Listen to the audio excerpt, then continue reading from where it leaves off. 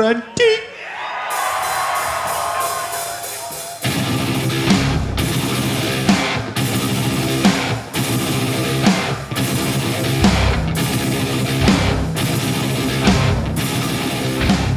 Hey there, everybody. Welcome to the next and newest episode of Middle Age Metalheads. I am Michael Stamps, coming to you from Sellersville, Pennsylvania, where it is orange and smoky outside. I am joined, as always, by David Timoney down in Philly. David, what's the air like? Gross? Yeah, it's gross. It's I think we're out of hazardous. We're currently just dangerous. It's definitely down to like being outside is like smoking six cigarettes at once. It doesn't smell. It doesn't smell like a campfire anymore today. Cool. So that's good. Yeah, that's always good. And of course, we got John Harden down in Texas, the Lone Star State. Yep, smoky here too, but because of brisket. Because of the brisket and all of the pit bosses doing this shit. But Colin Bosler, of course, is in still spirit, with loudness, but he's in Japan, and he is literally big in Japan. And so we wish him well. He wanted to chime in on this episode, so we'll see if we get like a little VM from him or something. But tonight's episode is going to be devoted to a listening party, right? Yeah, just a general discussion about Metallica's Saint Anger. Saint Anger turned 20 this week. Stanger. 20. Yeah, 20 years old, which it caught me by surprise a little bit. Which I was surprised it was only 20 because it seems like it's been about 20 years since I listened to it. Well, there's probably been 20 years worth of discussion for an album that some might argue is not worth 20 years worth of discussion. Yeah, they totally kind of like banished it from their set list a long time ago. Frantic maybe comes in every once in a while. Yes, and Saint Anger they play every once in a blue moon too, usually like an anniversary show or something, but we'll get to that. Yeah So what do we do before that? Week in Metal? Recycling. The Week in Metal. Middle Age Metalheads, the Week in Metal, the Week in Metal. Middle Age Metalheads, it's the Week in Metal. Middle Age Metalheads, Middle Age. Once again, you have wowed us with your production prowess. Gave you a Charlie horse. Week in Metal this week. Who is leading off the Week in Metal? I think it is David. Yeah, it is me. How about that? That? I don't know if it's to be believed, right? Because it's rumor mill stuff. But there is an insider report that that your man Nikki Sixx and Mick Mars are starting to consider a replacement for Vince Neil going forward. You mean Tommy Lee? Because Tommy Lee and Nikki Sixx. Yeah, Mick's already been replaced. No. I mean, I think that there's some conversation that has included John 5, like since John 5 has come in. Okay. Oh, okay. Right. Considering replacing Vince Neil going forward. And the Metal Den, who, if they are to be given any credence, sure. The one in the lead for the running for this job is one Scott Stapp of Creed. Oh God! Whoa! Here's the best case scenario. Well, this is not even like fantasy football shit. This is just sort of weird and gross. Here's the best case scenario for Motley Crue. Vince leaves, and they get Sebastian Bach, and because Sebastian can still sing, and eventually, Nikki falls off, and so does Tommy, and then John 5 and Sebastian Bach have just wrestled control of Motley Crue. Now, when Vince leaves Motley Crue, he calls Mick, and they form a new band, and that band is called Motley Crue. Just like Great White, now there are two Motley Crues. You don't know which one you're seeing until you get there that day. Could it be Vince and Mick? Maybe. Could it be Nikki? and Sebastian Bach? Possibly. Oh, man. Yep. One could be called Motley, and the other could be called Crew. They should both be called Motley Crue, just like Great White, or they call it Mick Mars Motley Crue. There were two versions of LA. The other Guns, one's going to be too. called John Five's Motley Crue. John Five's Motley Crue. Yeah. But this again, this is the absurd lengths that things go to. I don't know if it's just like hot stove talk, where people are just sort of like, I don't know "Hey, how let's imagine far a I trust the scenario Metal Den. Yeah.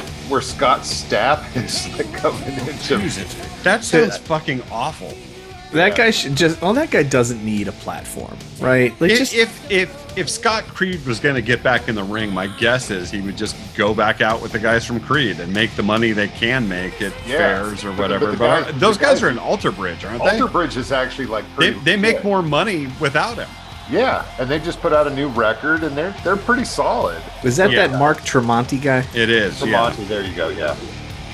So. I don't People know. love his amps. It's the only thing I ever hear about that guy. Is in like the guitar world. People love his amplifier. I know, like Wolfgang played with them for a little while.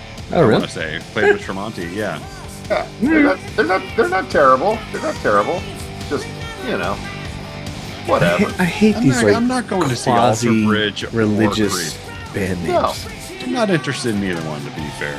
Like, and like people not can even kind that of like interested sort in of like Motley Crue. try to like cred boost Nickelback, but still, I'm not going to see them. You'll know when you go see them. You'll think like, this band sucks a lot less than I thought they would suck. But I think Motley is going to fall into. They're just going to attach themselves at the hip with Def Leppard, and they're just going to go out every summer now. As this, it won't be the stadium tour. Next time it'll be the amphitheater tour, and then eventually the theater tour. But like. There's no reason for them to just do what you're doing. it's a fucking cash cow, man. It's $100. Go do your. I mean, it's get in the door. if they go out every summer, it's going to be like professional football players where they play for 3 months and then spend 9 months recovering. Yeah, dude. I mean, for the longest time before the stadium tour, that was Def Leppard every summer. They toured every summer. Like I'd say for how long, Mike? 10 years? Right, yeah, but again, I don't think as many people were seeing them. No, most of those tours were with Tesla, and then usually like one middle band. Like I know the last time I saw them before stadium tour was Tesla and REO Speedwagon of all things. Right, yeah. And then Def Leppard. Again, and they're all credit to Def Leppard too. They're I'm not going to say that they're trying to stay musically relevant, but they did put out a new album last year, some really good songs. Last month, and then this month, and then last this month week, they put out the symphonic thing, deranged. What do they call it? Deranged orchestrations or something, where they just basically redo a lot of the really songs. Bad. But and some of them are really good, interesting. Like Animal is really interesting. It's kind of sweet. But oh my gosh, see the orchestral or listen to the orchestral Drastic Symphony. Drastic Symphonies. There you go. Man, you have to hear the Pour Some Sugar on Me version of it. There you go, David. It is. Now you got homework. Great. I'm gonna say this, without any sort of just probably the worst song ever. just the word. Pour Some Sugar on Me? Done this version of it. Okay. And there's a female singer who joins Joe as a kind of like a lovely ballad, and it's meant to be like some sort of, I don't know, like a rom-com kind of like soundtrack. Who is this for? That's the question. Who is this album for? Bored, soccer moms sitting in. Dude, bored soccer moms will just listen to Hysteria. They don't need an orchestra. They'd rather just hear the songs they like. It seemed most unnecessary, but they totally did it, and they did it hard. Yeah. So well, if anyone's looking for a copy of that, hit Colin up in November, and he'll be happy to send you one just for the cost of postage to get it out of the house. Yeah, break even. Yeah. When they start getting all romantic and singing Pour Some Sugar on Me. one lump or two. No, Wait, no, they no. say that? no. That's in the lyrics. Well, that's the actual lyric of the song. Looks But like- yeah, Really? No, Really? no, just yeah. just go, just keep walking. Just walk away, Wookie. Well, what do you got, Michael? So this is June. It's Pride Month. It is. So It is. of course, if you open up any sort of news app and you read the news, there are people just generally losing their shit about anything related to gender identity and grooming of kids and the weenie chopping. And Ron DeSantis, of course, his whole platform is about making all the sort of like queer folk feel like they're woke and they're not welcome in Florida anymore. And then there's a lot of actual real life threats and actual violence as a result of all this, which brings us to Dee Snider. Weirdly, Dee Snider was recently asked to be the grand marshal for a pride parade in San Francisco, and he was all set to do that. And I don't know, it's like the same sort of theme where like these old guys like Ted and Dee, not musically relevant, but and still sort of like a little, I don't know, out of touch in a way. Yeah, out of touch, but just sort of like Neanderthalish. But I guess, his whole thing was like, I don't want to join this thing. And he tweeted something about how he didn't want gender affirming health care provided to trans kids. And so the Pride Parade said like, well, fuck you. We don't want to have anything to do with you. And then Dee was like, well, fuck you. I don't want anything to do with you.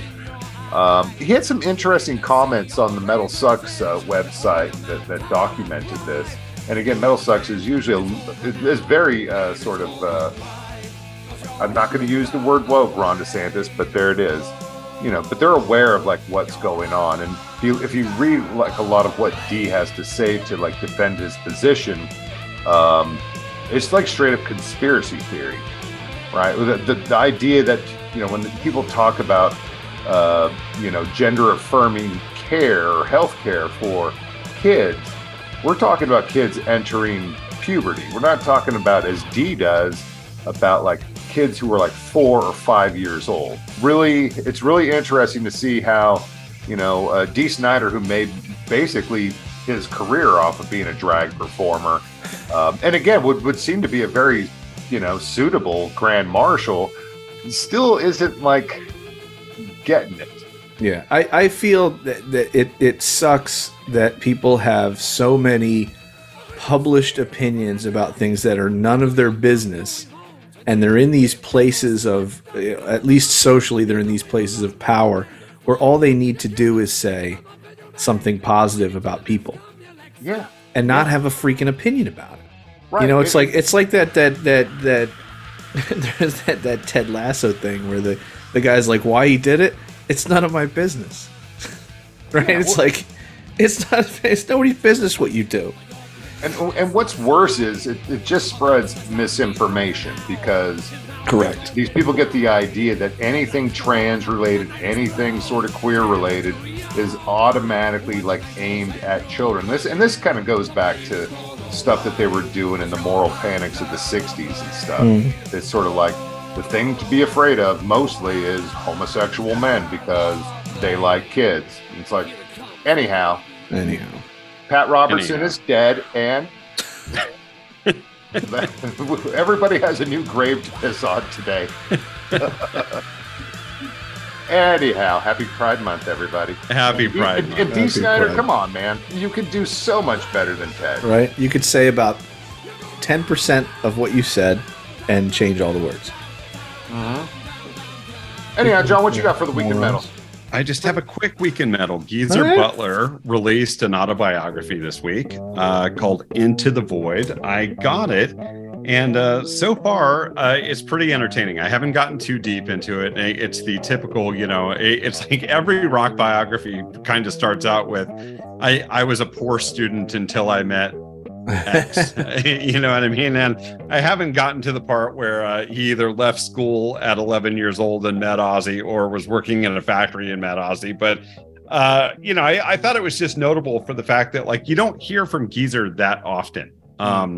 You hear from Ozzy a lot, and behind him you hear from Tony Iommi now and again, and not a ton from Geese. So he has the audiobook he reads, and the novel just came out this week. So if you're a Black Sabbath too, if you're a Black Sabbath fan, then that's there for you. I think it's worth the read.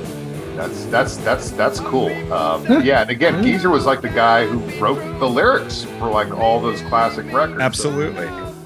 So it seems kind of weird that he's the last one behind Ozzy and Tony to like actually put out a biography. Yeah, Bill Ward hasn't, right?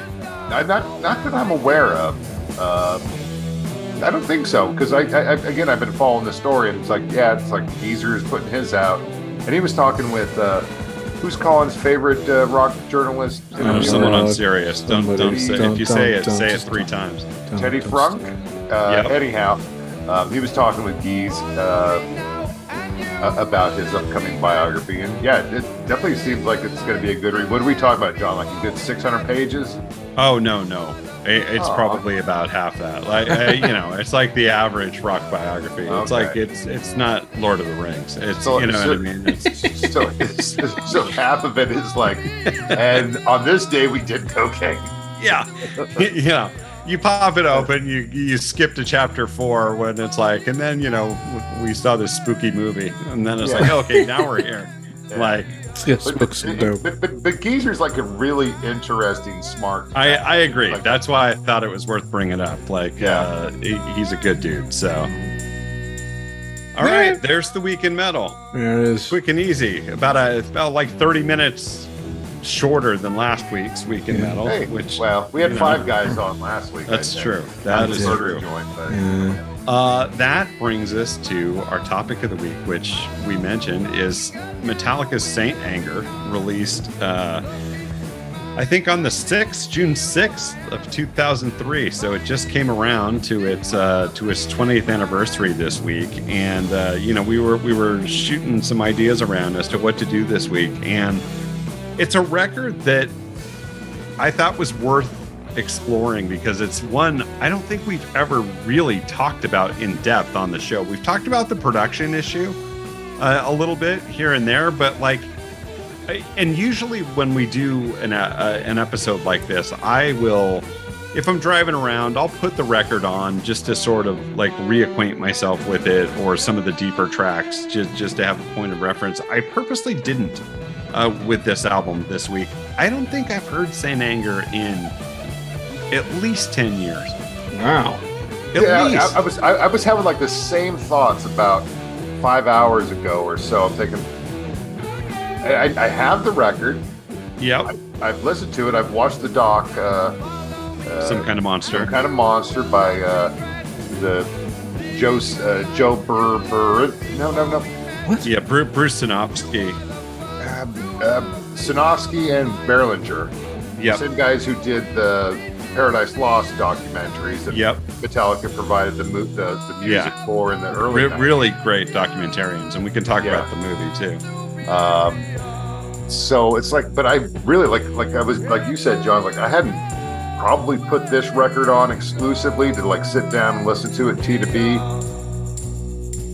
I don't know, probably 20 years. Yeah, since it came out. I mean, that would be fair. 10 was a conservative estimate, but top to bottom, like you said, probably not since it came out.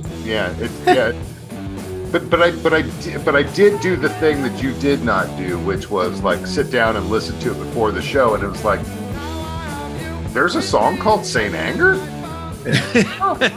Saint Anger. It's like weird. I think they brought back Saint Anger. I think when they did the Metallica 30, when they did the consecutive nights at the Wiltern, and they played like just deep stuff, I think they did play the title track, which they never do. Well, they try to like stay in contact with their catalog, but like, man, I some of these songs just sort of like, they did this. They did. Yeah, this. It's like the first time you're hearing it. Mike got a new Metallica record today. But and again, I was mostly sort of like, this is pretty good. I'm not gonna like shit on this. The Some Kind of Monster song seems a little kind of unfinished, and some of them are like really. It also came out at a strange time. You know, it got released. We're in our early 30s at that point where we're into our careers. We're not kids anymore, waiting for the next Metallica record to come out, going to see them every time they come back around. Like, you know, I think when it came out, I was working at a production company already, and it came out, and I was like, oh, cool, new Metallica record came out. But it wasn't something that I was waiting for. And I think those late 90s and early 2000s were just like a little bit of a gray area for them. We've mentioned them trying to keep their head above water with Load and Reload, and, you know, eventually playing Lollapalooza. It was a strange time for metal, let's talk to David about David. I mean, you like this record, right? I do like this record. This record was on, and I've mentioned this before, I had like 4 or 5 records that were in a playlist that I would listen to when I was writing, right? Because at the time I was doing a lot of work. I was in grad school. I was doing a lot of writing and research. I mean, I wasn't in grad school when it came out, but I bought it when it came out. I bought it on CD when it came out. But then after, you know, whenever it was, I was working on a lot of research. I had this playlist called Heavy Writing, and it was like this, Entombed, Obituary, Celtic Frost, some other record I don't remember off the top of my head. But I like this record. I when I hear people complain about certain parts of it, I'm like, I just kind of feel like they miss it. I think that I feel like I understand where they're coming from, and because of that, the production doesn't bother me. And I still put it on from time to time. I probably have listened to at least 1 or 2 songs off of this record in the last couple of months. There's a couple tracks I like. Frantic, I like.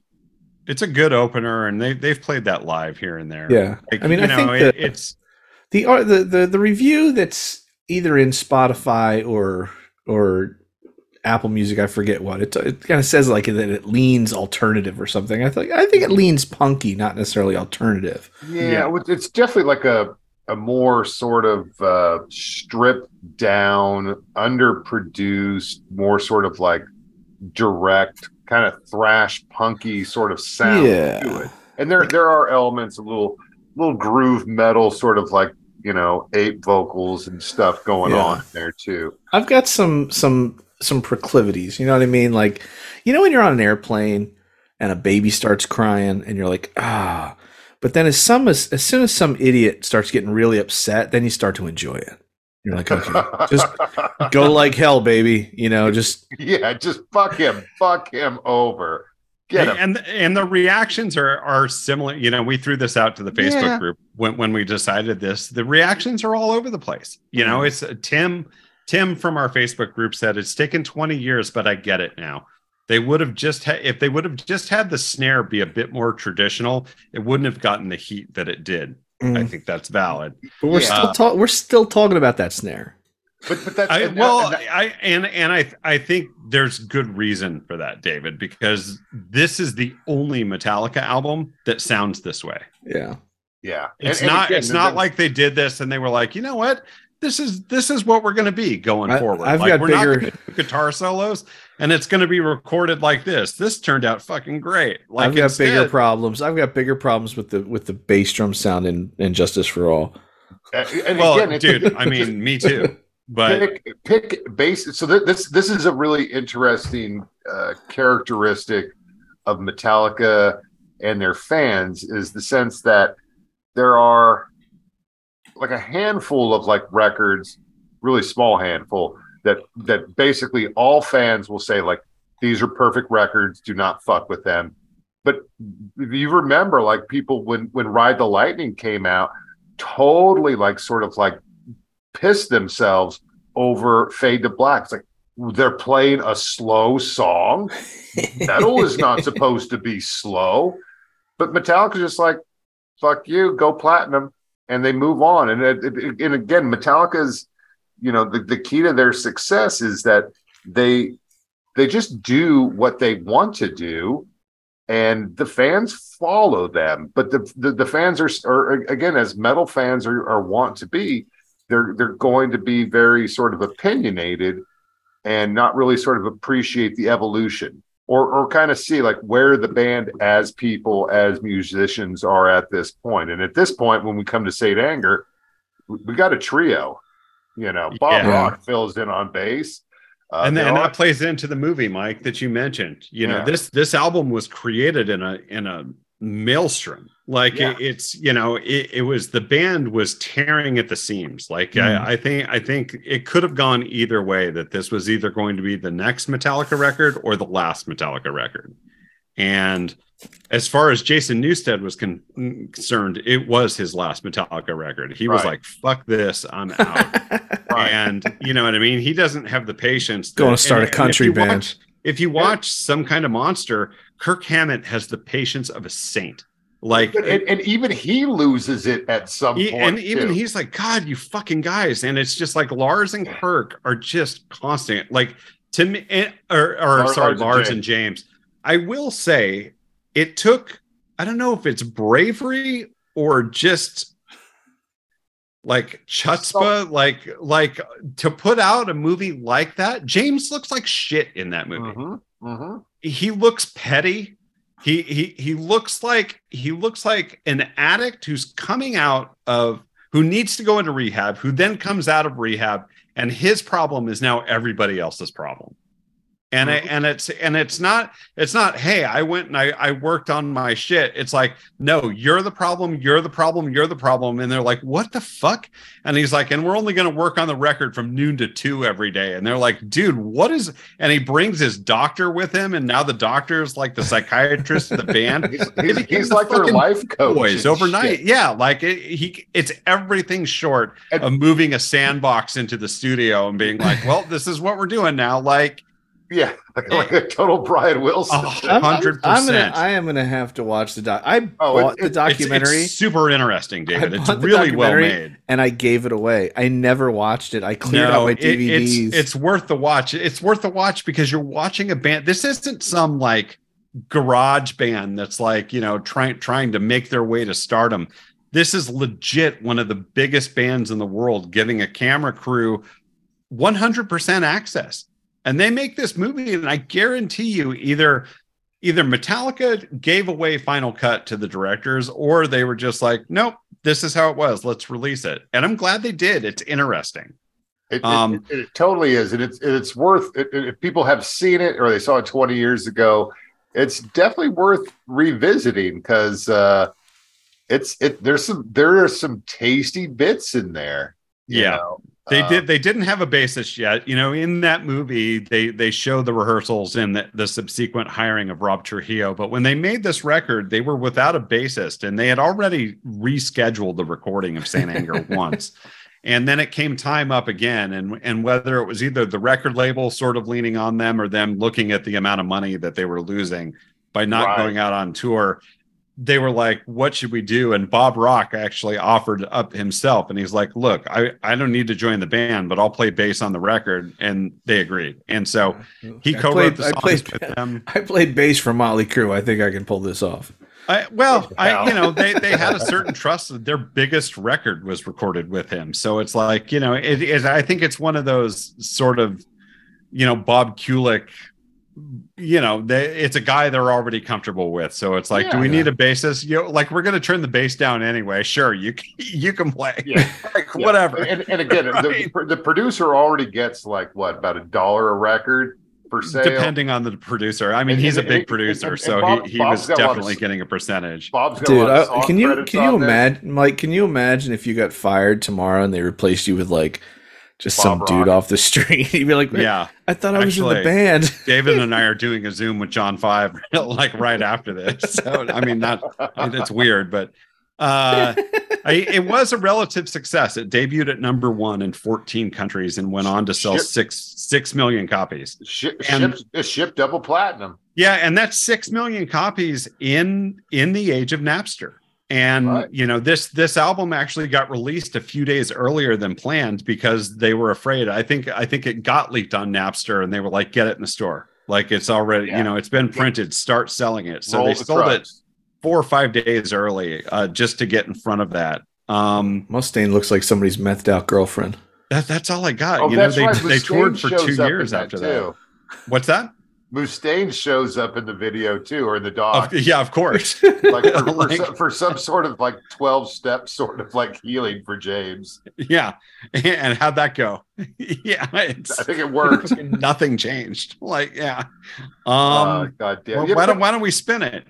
Yeah, and let's again, spin it. they put out videos. There were still videos. There were singles. There's 4 videos. Yep. Really? They launched There the are. Summer Got 'em at Sanitarium the bottom. tour with like fucking Linkin Park. Slipknot, Linkin Park, Mudvayne. Yeah. So bands that new metal bands, let's call them Contemporaries at the Even, time.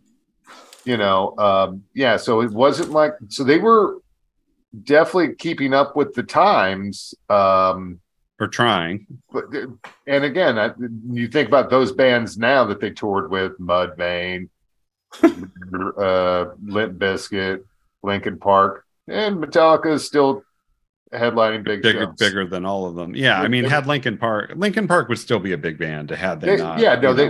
They would still be lost their member. They would, like that's a dream lineup for Colin. And Colin threw his 2 cents in with us, and he likes this record too. He liked when it came out, and I'm sure Summer Sanitarium was like a big deal for Colin with that lineup. He loves Mudvayne, so I'm sure that was the Blue big Man one. of I Rock. think I sort of remember going to that. Yeah. Even though I was starting to like get out of that scene a little bit. I did like Linkin Park at the time, and I think the I last saw time them I saw with Metallica. It's like in Concord, and Faith No More opened. That's a good show. That's like 1990, maybe. We'll be seeing them again soon. Shit. Old men watching old men, except for David, who's still on the fence. This is what gets me off. Yeah, David's got a ticket for sale if someone's looking. Okay. Two tickets. Count up to 3. Count up to 3. All right, Whenever here we you're go. ready. 1, 2, 3. Frantic leads us in, and if you look, this is a long record by long. Metallica standards. It really is. It's 75 minutes long. And it starts with Frantic at 5:50. To me, best song on the record. And they have played this one a couple times live. I really like this song. I don't like the production, as we mentioned. The drum sound, it just sounds odd.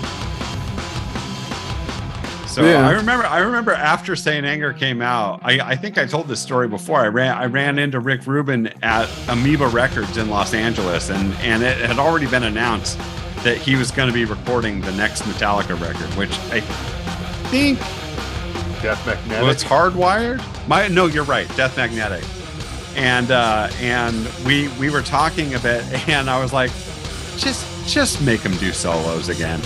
And he was stroking his beard, and he smiled, and he goes, "Yeah, I think that's going to happen." I think they, as an experiment, maybe this plays into their contemporaries at the time. Maybe the extended heavy metal guitar solo was a little passé.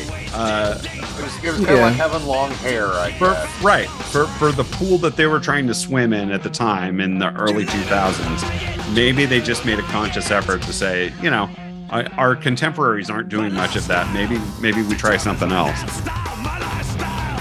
And again, I kind of appreciate the move. It seems like, and again, because they've always done it their own way, and there's always the motherfuckers who are just gonna like second guess them and saying like, why don't you just make Master of Puppets Part 2?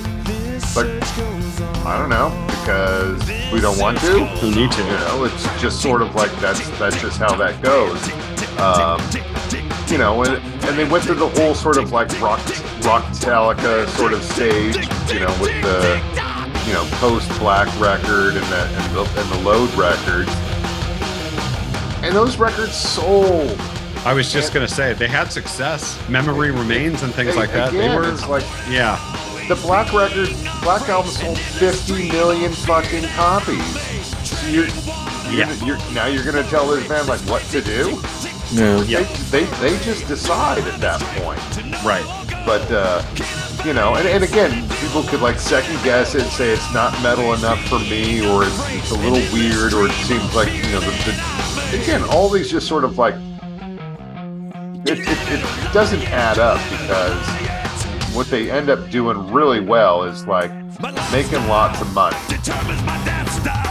You know, and everybody else is just still trying to keep up with them. I'm trying to get my thing set up here. Yeah, I mean, I think there's a couple of thoughts I have here, right? So the first thing is the cover of this record. Start with the cover. Okay. Let's start with the cover of the record. I'll tell you why the cover. It's Pusshead. Yeah, was the artist. Who glad to had see. a I mean, long honestly, history with them. glad Yeah. to see Pusshead back, right? Yeah. Because there's been in our lifetime so many bad metal record covers. I'm glad to see Pusshead back, because Yep. the dollar store Pusshead album covers that have been coming out for a long time have got to go. And I feel like it's nice to have him reeling it back in and be like, you know what, you can just draw like your artist to. Yep. But I remember reading something that they were like, they named it. Why'd you call it Saint Anger? He's like, well, I've got this thing that I wear around my neck, and I'm like, okay, now it's stupid. Now I think it's stupid. What was the thing? Talking about the cover, the original plan was to release it in 4 different ways, 4 different colorways of the same illustration. And they scrapped that. Yeah. So like apparently the fist thing is like the Saint Anger fist that he wears on a pendant around his neck. And I'm like, whatever. But you know, again, this ends up being like a really personal record. You know, basically built on, has a lot of like some really great you know, songs. You know, James Hetfield's personal trauma, the things he, you know, deals with in terms of like his substance abuse, you know, his sort of background as Seventh-day Adventist, you know, so it's like he's got a lot of pent-up rage and stuff. It's not like phony, you know, manufactured metal rage. It's like this is a really sort of like Sylvia Plath confessional sort of record, where it's pretty naked and bare. Like this is like straight out of his journal, it seems. yeah. Which is it's kind of insightful and admirable too. Yeah. And again, it kind of comes into the whole sort of like, you know, life coach, healing, and, you know, taking a year off to do rehab and go bear hunting in Alaska and Russia too. Yeah. I feel like that note was pretty apt, saying that, you know, if they would have approached the sound a different way, there's some decent songs. It wouldn't get the rap that it gets, because the songs aren't bad. They're Metallica songs. They don't sound, you know, outside of not having a solo or Kirk's, you know, the sound of Metallica, you know, one of the bedrocks to a Metallica sound is the wah-wah sort of playing of Kirk Hammett, and that's not really present here. Yeah, it's a lot of heavy riffing, Yeah. and, Which and is good James. riffing, too. It's really, this is it's a James Hetfield solo record. It's definitely it's definitely a lot of rhythm riffing. Yeah. Where are we? We're on Saint Anger. We're about just almost a started minute Saint into Saint Anger.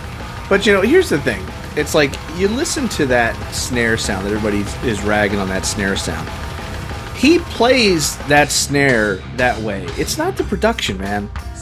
It's not this prescient in this song. I think But it's even also frantic, just like puts it front and center. It's you know, but it's really like, if you listen to it, it comes out to the front when he's like really hitting those rim shots, But then throughout the verses, he backs off and he hits it more in the center of the head, and it's a little more of a pop than it is the ringing sound. Yeah, yeah. He does it here as well. I just really feel like the thing that I respect about this is they're making choices to play these songs like a high school punk band would play these songs. Like that riff in Frantic, where it goes, instead of playing that like lower on the guitar where you've got like a more stable guitar sound, he plays that really high up on the low string, and it sounds super out of tune. Like that choice to do that is like a super punk rock choice. Like, I want this to sound weird. I want to play hard as hell. Yeah. My bigger beef about the drums is it sounds like the cymbals are not mic'd, and there's no control over what they sound like. I think the cymbals sound like crap. In the production notes, that's exactly it. Like Bob Rock said, like a lot of this stuff is just like roughly recorded. Like, you know, and the whole, like, the snare doesn't have, like, the rattle snare. they didn't have time to fine-tune it. James would only let him work 2 hours a day. The snare isn't in the bottom of the drum, so it has that, like, sort of, like, tin can sort of feel to it. It's like, it's intense. It's intense music. It's emotionally, lyrically intense. Yeah, I mean, I used to be, for as much gear as I own and have owned in my life, I choose to be a gear idiot. Like, I go to a gig, I plug my guitar in and I play. I don't do any work on my guitars. And I took my guitars to the shop over in Port Richmond, and the guy's like, yeah, whoever did this, like, did this totally wrong. And I'm like, oh yeah, really? That's weird. I'll have to talk to that guy. Because you know, my guitars are like, they're out of tune, they're set up really poorly, and I just play them and don't think about them. And some of them, like, they just feel like crap and they sound weird. And I kind of feel like this record is a lot like that. Like, they just showed up, because it's not like you couldn't get this drum kit or the guitars to sound better. They just chose to play them this way. Yeah, no. And I like that. These are millionaires who sold millions of records, and they're just sort of like, let's do it this way. And again, when this record came out, people who were like, kind of like, Jesus, they were like overloaded with the Load records and the Rocktallica. It's like, give me more. This is good. This seemed like, and then you go from here, and then it takes like 5 years, 8 years to get to Death Magnetic. But okay, this is what the new world of like online music and no MTV looks like. I like the Saint Anger song too, and I guess I totally forgot this or just don't remember it. But they have like those nice allusions to Damage Incorporated. Right. Fucking no regrets. Yeah. Last time they played this, I'm looking at Setlist FM, and it looks like the two that they've played the most from this record are Frantic and Saint Anger. They've played them each about 200 times. Saint Anger, the last time, it's like 8 years ago. I don't know. You know, given the way their tour is structured this year, I wouldn't be totally surprised. Oh no! I think this and Frantic are definitely going to get some action here. Yeah, I mean, but you can listen. Like, that snare disappears. Like, the snare that everybody hates so much. You're right, David. I think it's that initial introduction. You know what I mean? I think there's probably a lot of people that started with Frantic and were like, "What the fuck," and then just took it out. There's that great scene in the doc too, where Lars's dad visits them in the studio, and he's like, and Lars is just like such a like, so happy, Daddy, that you're here, and I want to show you, like, here's the opening track of our new song, Frantic, and the dad is just sort of like sitting there stroking his Gandalf beard, kind of going. The one word I have to like describe for this song that I would give is like delete. It's like, dude, fucking hardcore. Yeah. See, David's warming up to this movie. No, I mean, I definitely want to watch it. I never got around to it, and then I cleared out my DVDs. You get a sense of like Lars's, you know, his sort of his determination to like make something out of himself, sort of like trying to please daddy, and even as a millionaire, he's like, and then they go to like the Basquiat auctions where Lars is the guy who's auctioning off his $1 million, $30 million Basquiat paintings, and his dad still is just like, delete, son. You were a failed dinosaur.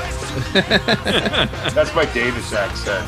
That's pretty good. That's we should use that again. Yeah, but you know, the other thing that strikes me is James is singing louder than is necessary. You know what I mean? He's singing like his headphones are too loud, and he's trying to hear himself. And I think that what comes across, and I'm sure it's on purpose. The emotion and the raw nature and the anger really comes through in these songs. I love it when people. I think it's John Collar, as you call it, it's like the Hetfield, solo project, and it's definitely his gig. Are we on to some kind of monster yet? In 4 seconds. All right, here we go. Oh, we got 8 minutes, so if you guys gotta. Whoa, yeah, I'm gonna have to. John's got to put a couple of miles on. A sandwich.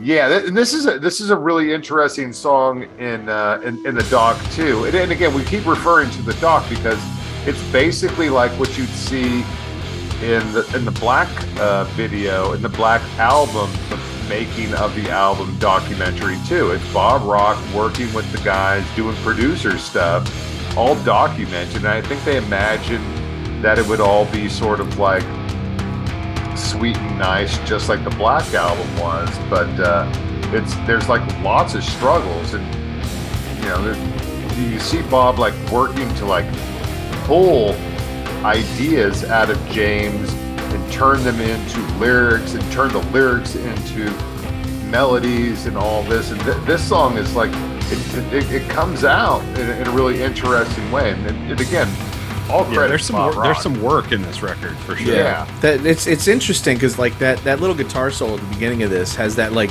bleeped out fuzz tone in there, and it's very reminiscent of like Mudhoney and early Soundgarden. Like it's very much like first couple of years of Sub Pop. These guys would like overblow their amps, or they'd have these little boutique fuzz like pedals. A little intentionally smudgy sound to it, but this is intentionally smudgy, not because they have bad equipment.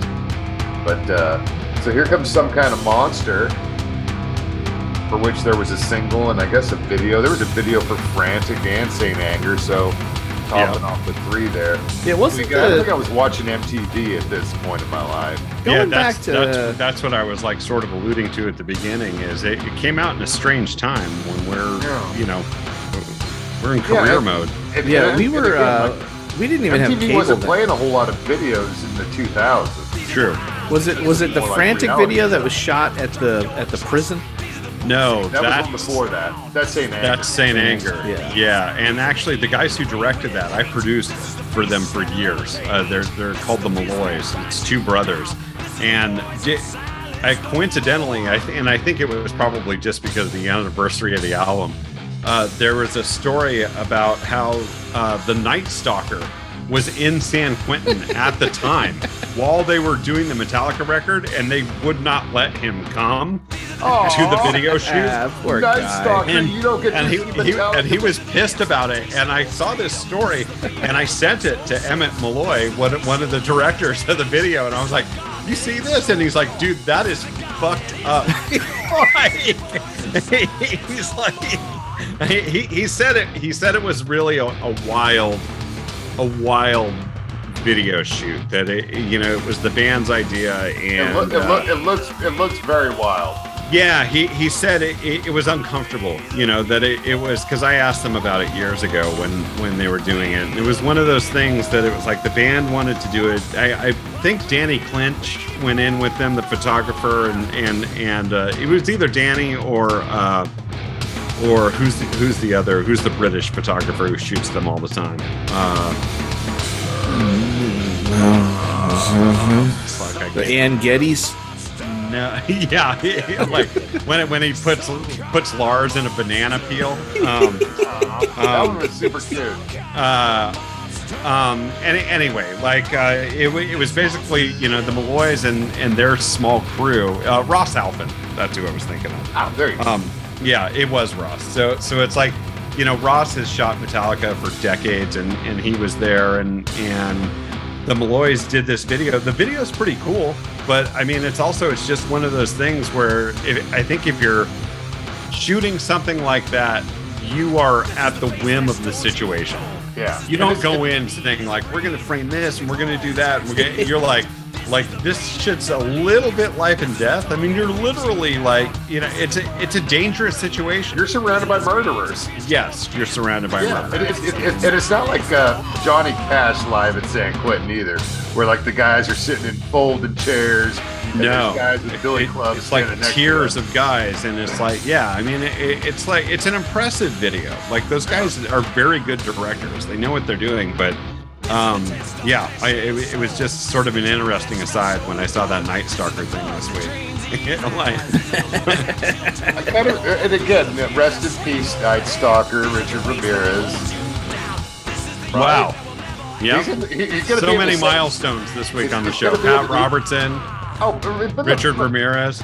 Night Stalker's been Which dead one for did a long more harm? He's been dead for a long time. But yeah, he's probably in the same place with Pat Robertson. Yeah. Which is listening to AC/DC. Yeah, they're just in the ground.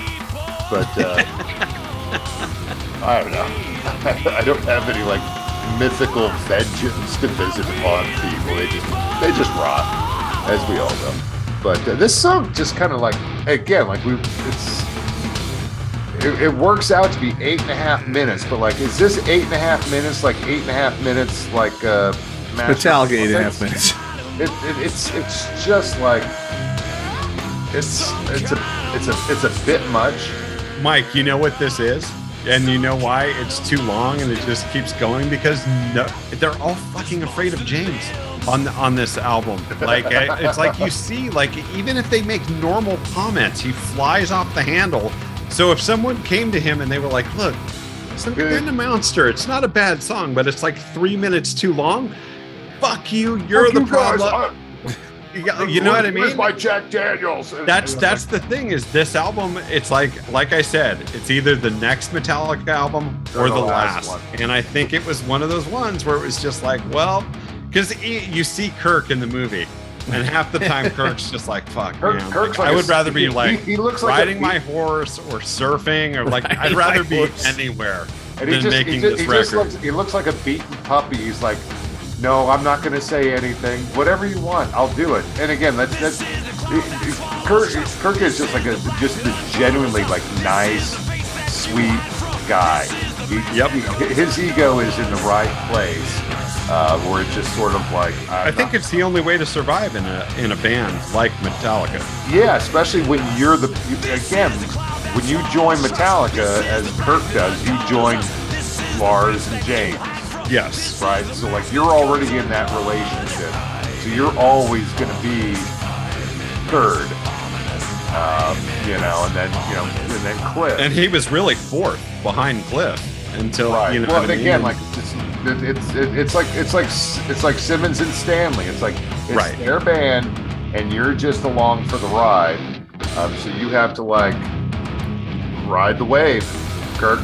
But yeah, this again, it's like this. Maybe this is like the sort of thing that kind of like turned me off this record. Like, Frantic is tight, Saint Anger is a little bit longer, but it has a sort of like epic feel to it. But this just like, this is a song that you would expect to like be song 3 on side 2, because it just drags. I can't wait for it to be over. Kind of a good quote here from one of the reviews said it's a punishing, unflinching document of internal struggle, taking listeners inside the bruised yet vital body of Metallica, ultimately revealing the alternative torturous and defiant demons that wrestle inside of Hetfield's brain. I think that gives Hetfield way too much credit. Dude, watch the movie that we're talking about, and then come back and tell us that it doesn't give Hetfield too much credit, because this album is him. Yeah. It really is. Like the other guys, like I said, he comes in with this psychiatrist who like starts laying down rules. This guy's like, it's like he's one of the band's managers or something now, and it's like, and he's telling Kirk, or he's telling Lars, and he's telling Kirk, like, yeah, well, James is done for the day at 4:00, so you guys are done too. And they're like, the fuck? And Lars is like, I'm gonna go in and work on the drums, and James is like, no, you can't do that. Like, you can't work on the album without me. When I'm done, like, we're done. It's weird, man. It's really, it's classic sort of like early, you know, 20s, sort of like reality TV dysfunction with therapist on stage. This is Dirty Windows that we got here, track 4. This is like stop hitting him. He's dead. But this song's a much tighter sort of at 5:25. It's a breezy 5.5 minutes. Sandwiched in between 8:25 and 8:30. Like it's too long. Yeah, but Dirty Windows punches it just right, and it has like those little breaks, just like Saint Anger does, where it's sort of like James's vocals get into these like nice melodic moments. There's no solos, but there are like some breakdown. Yeah. That gives the song a little bit more texture. And this is a song that they still perform from time to time.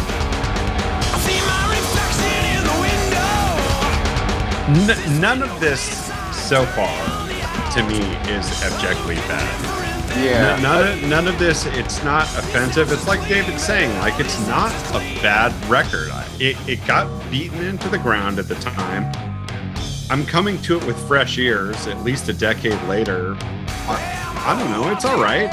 It sounds like a Metallica record to me. It sounds like a Metallica record. It sounds like a Metallica record, not an especially great Metallica record. Well, you know, it's fine. It misses. It's the problem is the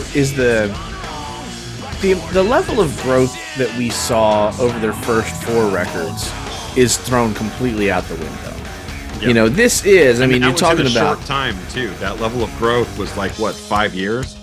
Yeah, I mean, you talk about that being, you know, James kind of raw and out there. You know, you just gotta wonder, like, he's been holding this in for how long? He's like, I'm either gonna play this for 5 minutes or I'm gonna kick your butt for 5 minutes. So shut up. Yeah.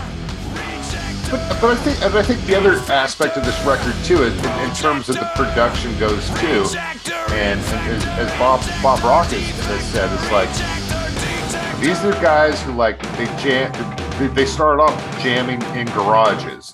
They would just jam songs, and then that would be it, right? And anybody who wants to go back and listen to Kill 'Em All and think that these are all really highly polished classic songs is just not paying attention.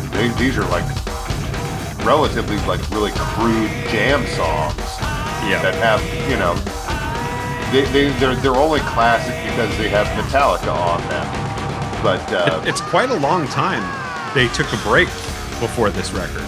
Yeah. Because Load and Reload were pretty much recorded at the same time. Originally that was going to be a double record. And they delayed it by a year. So, you know, their recording session for that was 96, 97. Saint Anger doesn't come along till 2003. So, you know, you're looking at 6-7 years. And so what you see is like, you see a band in the doc room is very revealing. It's like they come in with like no material. Right. So this is like starting from scratch in a way. So it's kind of like, you know, what you make, do you know offhand, Mike, when Newsted leaves? Like what year that is? Shit, I think it was on the Wikipedia that he left. I'm gonna look right now. 2001. Before they went into the studio. Yeah, so they're touring 2001. So they're looking at 2 years without a bassist before they or at least a year before they weren't really recording. doing anything either. Yeah, I don't even know if they were touring. I think when they came off the tour in 2001, that's when Newsted left. Yeah, and again, here comes Invisible Kid. I might be a few seconds ahead of you guys. No, you're with us. It's just starting now. It's so long. Settle in, Dave. Get yourself a hot toddy. This is 8.5 minutes too. Maybe a blanket. Oh, yeah. This is again a song that, for all the frenetic. Here's that sound. Yeah. The drums are front and center again, like frantic. Like, this is problematic. That sounds horrible. But in a way, like, and again, I kind of remember listening to this back in 20 years ago, kind of going like, this. I haven't heard this before. It just sounded like really raw and primal. It was a lot more immediate. And again, it was kind of like my first time listening to the really slickly overproduced drums on And Justice, where it's like, is this like a drum band? Yeah. You know, we're like you go back and you listen to like any of the tracks on side one, and it's like, man, all you hear are the drums. A lot of drums, yeah. And all the drum fills, and it's just sort of like, I can't fight Injustice though. I love that record. I know, I love that record too, but you begin noticing too that, like, sure, if you start to pick it apart, like the burger tastes great, but then you look at it and you're like, there's like one too many patties in this thing. Like, yeah, I mean, the other thing it's missing rhythm guitar. Too much Everybody's playing riffs. It's not missing rhythm. It's missing lead. That's the thing. Kirk is absent. Yeah, but there's it's not the solos, man. It's like in this section that we're listening to now, everybody's on riffs, and usually you would have the bass and the rhythm guitar clicking with the drums. There's no bass fills in there. It's just kind of. It's too stark. I mean, I think in any Metallica record, if you pulled one of the rhythm tracks out, you would get that really exposed drum sound, and that's what you have. But this is what they were aiming for. Yeah, it is by design. The fact that it's 20 years old, kind of like, would they do this again? Clearly, they haven't. No, they didn't do that Lou Reed thing again either. But these little vocal interludes too with James too are like, they're really good. It shows too, like during his sessions with Rock, beginning with the Black record, all the way through the Load record. But he's turned into like a really good singer with he's actually singing. Good range.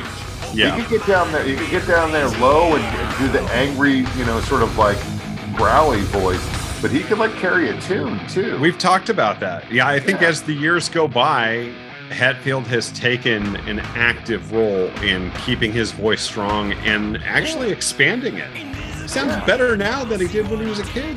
Yeah, but I mean, you can. It's just like these little strange insertions, right? Like that like soft vocal thing, that weird like fuzzy guitar solo thing. Like, it's just like, I don't know. It seems impulsive. It seems oddly inspired by like that Foo Fighters sound that was coming strong in the early 2000s, right? It was like when Foos kind of first started to really break, they sounded like a new and improved version of like Dinosaur Jr. and Jay Mascis almost, right? With that singing style that he had early on. Yeah. And it's like there's a little bit of that right there.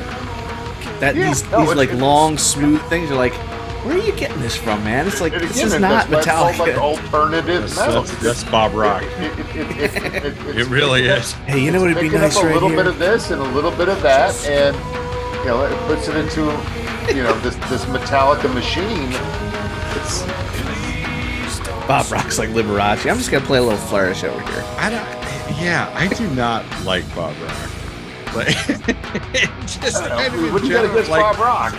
I don't know. Like, I can't think of like a Bob Rock record that I'm like, oh god, I love that record. Come on, there must be one. Do you love Dr. Feelgood? Not really. It's fine. Do you love Like, the first Kingdom I would Come say record? that the album that comes closest to me really liking of his discography, I'm looking at it now, is Skid Row's Subhuman Race. How about the first Kingdom Come record? It is a good record. It's fine. It's got 2 songs on it. Yeah. Oh, you know what? He did the Cult Sonic Temple. That's a good record. That is a good record. Yeah. I love the vocal production on that That's a record. good album. David Love's The Little Ain't Enough. He did that. Yeah. I don't love A Little Ain't Enough. I like that There one you song. go. Scratch that off the list. Sensible Shoes. He Good song. worked with my boys American Hi-Fi on a record. I don't know. Hey, a lot of this is just like early 2000s sort of garbage. Yeah. He's made a lot of money, but it's not stuff I like. You know what I mean? It's fine. I guess. He reminds me of like remember there was that story about the doctor who ran the reproductive clinic who like filled the vials with his own semen. He's like that. Just inserting himself a little bit too much into every He's that record. guy. He's Yeah, like you're somewhere, not wrong. Somewhere he's got like a resume that he keeps on like all the records he played on. And they're like, yeah, but didn't you produce this record? Like, yeah, but I played keyboards and sang on it. In John Five's Motley Crue, Bob Rock will be playing bass. Yeah. Like when Nikki Sixx is out. So, I mean, he's done a lot of work with Motley Crue. Yeah. I mean, he's done a lot of work with a lot of. If you look at his discography, it's like he was like the go-to guy for like middling rock all of the 90s. Yeah. You know what I mean? And a lot of the 2000s. But it's just like a bunch of shit that's like whatever. Like he's doing The Offspring and the Tragically Hip. Who the fuck wants to hear that? Not me. Yeah. I don't know, man. I mean, I don't know. But I do think you make a good point. He's a little too involved. he's just like, you know, there's always that one guy. Like, you probably get that guy like on set every so often. He's like, hey, you need me to be an extra in this scene? No, you know who that always is? It's always the production assistants. There's always some intern or a PA who's just out of film school, and he's staring at a DP who's literally making like, $4 million a year, and he's going, I don't know if I would have made that choice. Like, oh really? Cool. Should we send him home? Yeah, it's a Physical Kid is still playing. Yeah, it's a strange song to be this long. Yeah, it's gonna be a while. It is kind of, it's like I walked away with the ear pods, and it's like, this is a really interesting, weird song. And of course, it's just so thinly veiled autobiography. You see, I was gonna say, Dave, you starting to get the whiff of the James Hetfield solo record yet? I was gonna say it's our last 8-minute song, but there's another one coming. 72 Seasons might be the sequel to Saint Anger that we're uncovering. Like, Man, well, Dude, again, I'm just waiting for like the middle of this show. Like the lights are gonna come down, screen's gonna pop up. He's gonna show videos of him like training border collies, rounding up, drinking some beer. But I think this kind of like Play a little marks the guitar, moment like you where, just like like, Invisible Kid acoustic. most of the lyrics for like Metallica songs from here on like tend to kind of skew more James, sort of like exercising, Psychotherapy. rest, just doing psychotherapy stuff, which makes it kind of interesting, but at some point just becomes kind of monotonous, and also just sort of like takes a little bit of the original sort of creativity out of the songs. Like you think of like classic, yes and no. I mean, it's like we do laugh about some of the bands where it's like, like bang your head upon the stage, where it's just like dumb heavy metal lyrics versus the fact that like for his entire career, Hetfield has been a pretty solid lyricist. Yeah. It was just in the second half of his career that I think things became a bit more biographical than they were exploratory. Yeah. He didn't have the life experience behind him yet to be autobiographical on the early albums. But the lyrics on those albums are still good. Mustaine's sure. like, What's this song about getting ready to guitar but they player? are. You look at the lyrics on Lightning, and you look at the lyrics on especially Master of Puppets. Like those are very good lyrics for a kid in his early 20s. But they're lyrics too, where it's like find James Hetfield in any of those lyrics. Probably can. A little like, bit. Definitely Yeah, like dude. Dyer's Eve. That song is basically about like his upbringing. But like they have like all those great Cthulhu songs.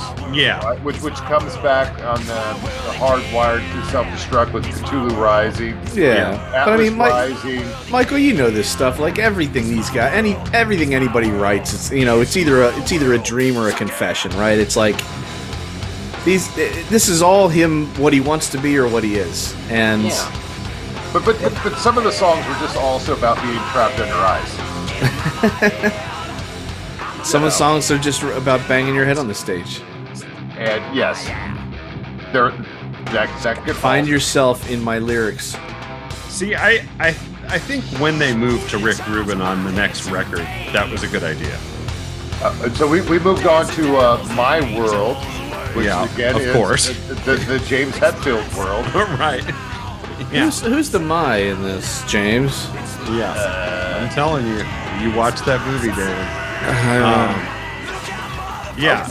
When they moved to Rick Rubin on the next record, like it was a shot in the arm. Death Magnetic, I think, is a really good record. It totally is. Yeah. And again, it was again another opportunity for people to say like, and now they're returning to form. It's like there's no returning to form. It's Metallica is going to Be continue Metallica. to like pour the sort of like molten ore into the crucible. It's going to come out something a little bit different, but it's going to sound like Metallica, but it's going to disappoint you. And then James and Kirk produced Hardwired in 72 Seasons. So And those records are great too. I completely agree. I like them both. They're and again for like 20 years, we're talking here 20 years, and you got like 1, 2, 3, 4 records. Yeah. 20 years. Okay. A long break. I think there was 5 years in between. 5 years in between Death Magnetic and Saint Anger, and 8 years in between Hardwired. Right. And 7 to 72 seasons. So it's they're becoming like Halley's Comet. Like every 7 years they come around. But again, as we know, it wasn't like they weren't touring. And touring is where you make money. Nobody, Sure. In this day and age, touring is where you make money, and to their credit, they are the opposite of the Def Leppard Motley Crue tours that we were talking about. When Metallica goes out, every night is a different show. Every night is a solid performance. Nothing is called in. They give it their all every night, I would say. I've never seen a bad Metallica show, and I don't expect to in August. Yeah, and again, the fact that they continue to put out new music and it to be like quality new music, relevant, relevant enough that it's like it's not sort of like, okay, here's one song off the new record, and then they just sort of like rest on the laurels of their catalog is like pretty impressive. Yeah. Should we just switch over to 72 Seasons? Well, we'll probably end up doing that once we've all had a chance to see. That's the show, true. right, We'll David? do a tour edition. Like we've been saying, I don't think these songs are bad. It's a decent record, but it's way too long. Every song is too long by a couple minutes. Yeah, it's for all the, like I said, like for like the frenetic playing of it and the intensity of the emotional effusions that come in the lyrics. It should just be more punchy and less sort of like drag out raw. Again, there's no solos, but there's still a lot of excess here. But like, what was the last punk song that you ever listened to that was like 8.5 fucking minutes long? Yeah, no. David has some albums that are shorter than this song. This ain't the Minutemen, right? It's true, yeah. I mean, they could have taken a few pages out of the Napalm Death Book on this, right? I think we're on to Shoot Me Again, and the me would be James. This is a little bit of a banger, no pun intended. Oh, some bass. A little bass in there. There's some Bob Rock bass in there. That's his ringtone. Like that amount of bass there is more than they gave Newstead on all of Injustice for All. You could never even hear Newstead. I still didn't you remix that album, David? Didn't a No, friend somebody ask did. you No, to somebody bump did. it up a little bit. No, I remixed the There's Live been After Death. Oh, right. There's been various online sort of takes at Injustice for All to tweak that a little bit. Yeah, like there's a lot of online producers have gone and like, here's the Metallica that we all wanted. I don't know. It's such a good record that with that one I'm willing to overlook the production issues. Yeah, I think most people were disappointed because like you totally hear Newsted's bass in the Garage revisited EP. Yeah. And it is really twangy, and it's right there up front. And then you get. And he was already respected. It wasn't like he was a new guy. You know what I mean? People knew who he was. He was the new kid. He was right. They didn't even call him Jason Newsted. They just called him Jason New Kid. And it's like, okay, welcome to, the James and Lars gang. And Kirk is just sort of like, hi, Jason. Yeah, I mean, it's a weird feeling. Like, this is a little groove medley. This song here. Yeah. I don't like this. You can taste, you can sense a little Fred Durst in the air. Yeah, it's everything short of him starting the song. Like, check it out. Oh shit! Where it is hat backwards and shit. Yeah, and like threatening to break shit. His red New York Yankees hat. Like, yeah, dude, they don't make Giants hats in red, luckily.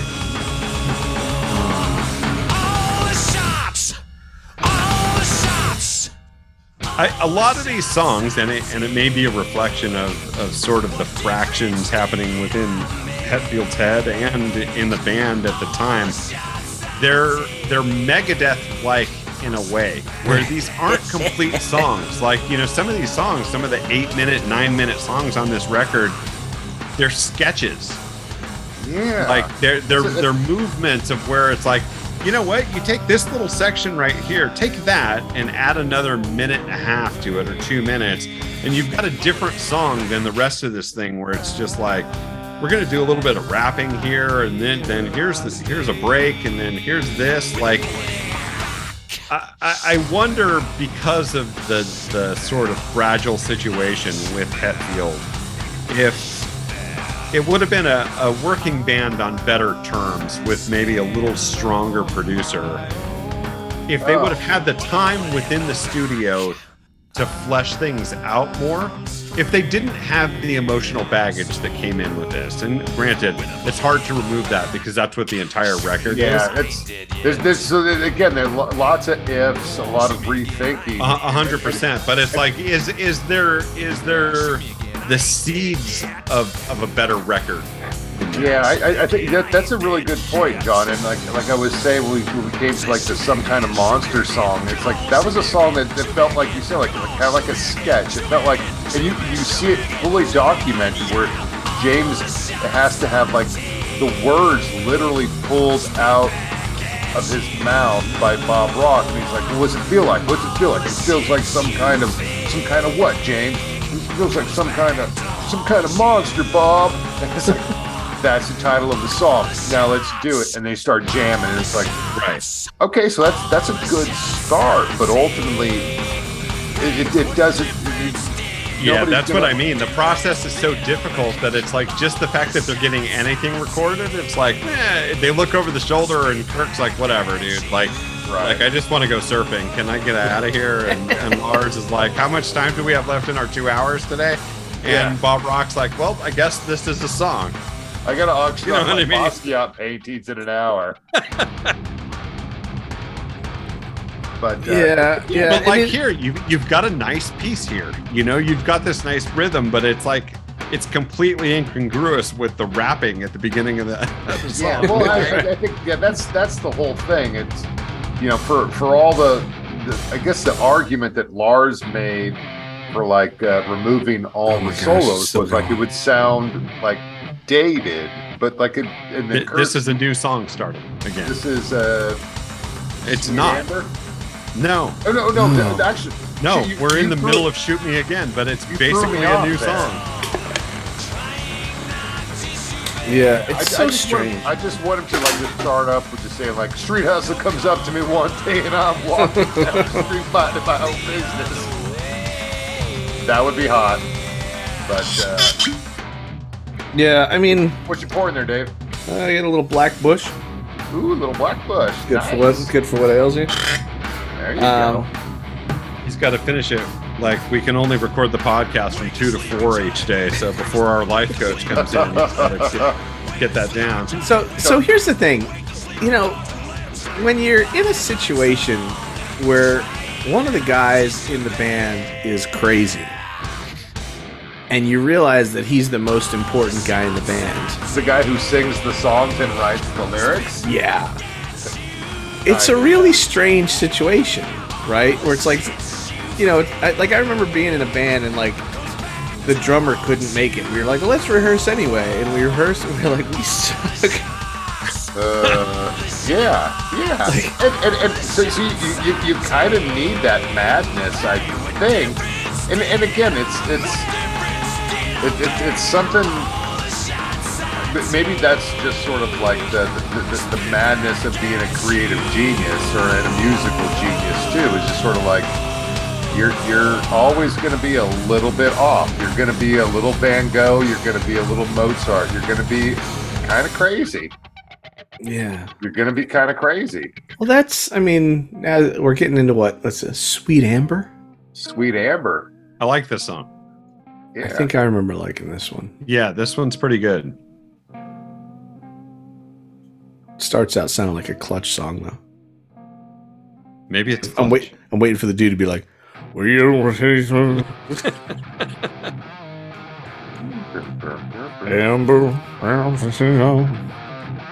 There we go. What is it coming yet? I'm like 20 seconds. You might be low on the mix, Mike, but like we're into it. No, I'm into it now. All right. Yeah. 26 seconds before I heard it. Yeah, I mean, that's an interesting idea, about like the crazy, the part of being creative that is dealing with the crazy, right? And that's, I've always kind of described it as, in the old days of like the super trains and the coal trains, like the guys who are shoveling coal into the furnace are the guys that get hurt. You know what I mean? Because they're dealing they're dealing intimately with what it is that drives the train. And I kind of feel like, the artist, and I think it's strange to put pop artists and metal artists on these pedestals, but, people who are dealing with the heart and creativity at that level are kind of at the greatest risk at all times, and for James, apparently this is the time it comes to a head, and he probably has refused to deal with that for however many years before this, and probably for however many years after this. Yeah, but he's had like broken arms from skateboards. He had his arm torched off there in Toronto. Well, actually, I don't know if it was in Toronto. And then there was Just rub some money on it, James. Something like that. the Guns N' Roses riots and stuff like that. But and obviously he's clearly always kind of struggled with being a member of Alcoholica. But I think this is the second song, I think, where he actually refers to like, actually having to like write this stuff down. It's like it's the therapy of it is like you write your thoughts down, you get it out, and then you transmogrify that into art, right? It's like the saying goes. It's like poetry is suffering made powerful. It involves sharing. It involves like expressing it. And I think James has always been really great at that. I think that's kind of like the key to like why so many people gravitate toward the power of Metallica's music. It's like everybody can kind of relate to this. It's strong and it's honest, and there is kind of there's definitely kind of an art to it. There's a primal nature that I think taps into something, but then you're right. The art that is there has kind of a substrate upon which to function, and I think that that's important as well. Yeah. And you've got Sweet Amber is a song about beer. Really? It's about beer. It's kind of heavy to be about beer. Yeah. If you don't have to read it as like an Edgar Allan, allegorical poem, but it's about beer. I thought maybe it was about like hash resin. It's not about a girl named Amber Waves. No. I thought maybe nice like reference for you. if it were like if it were about a drug of choice, I would think that sticky. Chase the rabbit, catch the stick. Poop. She rolls me over till I'm sick. She deals in habits, deals. Are you okay? I'm just reading the lyrics. Oh, reading it out for you. Sorry. Reading the lyrics. I'm also channeling Edgar Allan Poe. What's wrong with you? Yeah, but it's good. And again, I maybe mostly very therapeutic for James to go through this. Then it took another 8 years to put out a record. Yeah. I mean, what would happen if Metallica broke up? Where would everybody go? Go to the art museum. Do you mean where would the fans go? No, where would the band go? Like, would James be? They would go nowhere. They each have diverse interests already. Like James has already sort of taken himself off the grid. James, is like he got out of liberal San Francisco and now he lives in I want to say Montana or Colorado or some shit like that. And like, or you could just shoot your guns at your front door. Right. He's in his truck. He's got his guns. He likes to go hunting. Lars is an art dealer by night, or by day rather. He likes art and whatever, so he's always trading in that. And Kirk is an avid horror film collector, and he just did like a great exhibit of like all of his his collection horrors. Is incredible. Like, it's so good, and I think that's what they would do. And Robert would probably go back and play with like suicidal tendencies, like, you know what I mean? Like, they have gotten to a point in their life where they don't have to work. If Metallica ended, it's not like they're going to be like, well, fuck, what are these guys going to do now? Well, they're going to go be rich and enjoy. All right. So pretend Metallica is not Metallica today. Rich. So this is the Unnamed Feeling. It's a mere 7 minutes. Yeah. We've got like 30 minutes to go. Yeah, James, that unnamed feeling is hatred. Anger? Yeah, so let's skip the modern day Metallica. Okay. Where do they go? I think you're right. I think Trujillo goes back to like some Bay Area punk band. I think because he also played with Infectious Grooves, right? And he played with some other bands here and there. I think he's just a dude who likes playing music, and it's like his son also plays music, and maybe he does something with him. I think he's just one of those dudes that's like enjoys what he does. And would Hetfield be like solo country artist or something? I don't think so. I think if Metallica were to end, that you would probably never hear from him again. I think he's that guy.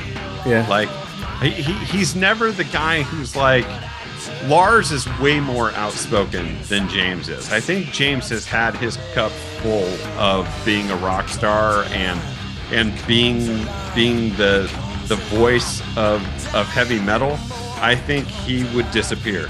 I really do. But James has always been like the more reticent, sort of like soft-spoken dude. That was the thing that got him tagged early on from these things. Like, here's a guy who's the singer in your band. He won't actually sing in the band, so I have to sing. They also we have to recruit possibly John Bush to sing in the band because this guy has stage fright or just doesn't feel comfortable singing. So it's I think he's always, I think your assessment is right, John. That James just sort of be content to sort of stack the cheddar and just go out and shoot animals someplace in Montana, and then do some drag racing and stuff. Yeah, I could see Kirk still making music for sure on his own. He just did that EP. Didn't he do a solo record? Yeah, it's an EP that came out that was sort of music in the style of a soundtrack. It was a soundtrack for a movie that doesn't exist. That was sort of his take on it. It's not bad. It's fine. Does it sound like The Elder? No. Yeah, it sounds like Escape from the Island. It's that would be hot. Yeah, Johnny Greenwood put out a record like that too. It's sort of yeah. All right. Ooh. Well, and he went and did soundtracks, and I could totally see Kirk being like, oh, this shit's. I don't have to be a psychiatrist anymore. I'll go score horror movies. You know what I mean? That's probably his dream anyway. Right. It's like, Kirk, what are you gonna do after you're done being the beaten spouse for Metallica? Yeah. But it's the beaten spouse to a net worth of probably $300 million. He's all right. I would imagine, don't cry for Kirk. Dude, he's got that squirrely mustache. Yeah, he's my favorite member of Metallica. I would imagine just join up with Roddy Bottom and just doing some sort of hey, why not? That'd be awesome. Imperial teen shit. Please. Again, don't get John all wound up. That'd be great. To collaborate with Les Claypool or something. You guys can practice in my garage. Rejoining Exodus. Yeah, he would join the Circle and just play with Sammy and Michael Anthony and see, you always go a little too far. I honestly think he would probably score horror movies. I think that would be right up his alley. Yep. Should I mention again that there's 2.5 minutes left in this? I have a signed poster of Evil Dead that has the signature from Kurt Cobain, not Kurt Cobain, but from Kirk Hammett on it. Kurt Cobain, no way. And what he write? It's it's a weird inscription, right? He wrote "Great Flick," but the L and the I in "Flick" are so close together. Yeah. For the longest time, it looks like "Great Fuck." Yeah, there you go. And yes, Kirk's hidden past with one Michael Stamps at a Red Lion in San Jose. There you go. and also Bruce Campbell signed it too, so it's a good day. It's definitely a good day. Yeah. So yeah. So why did Kirk sign it if Bruce Campbell signed it? No, Kirk was just there. Mike and I Mike and I loved horror movies when we were kids and metal, so they had a Fangoria weekend of horrors at a Red Lion in San Jose. And so we went. Sheree was there too, yeah. Yep. So we went, and it's a comic book convention, but horror themed. So it's Friday the 13th posters and props Stephen and King shit. Action figures, just T-shirts, Stephen King. Right? And so, and Bruce Campbell was Bruce Campbell was going to be there, and we had Evil Dead posters, so we had those signed, and we came around the corner, and at a booth, Kirk was just there, hanging out. He was just like a fan. He was just buying shit. He was just put it on my American Express card. Do you know me?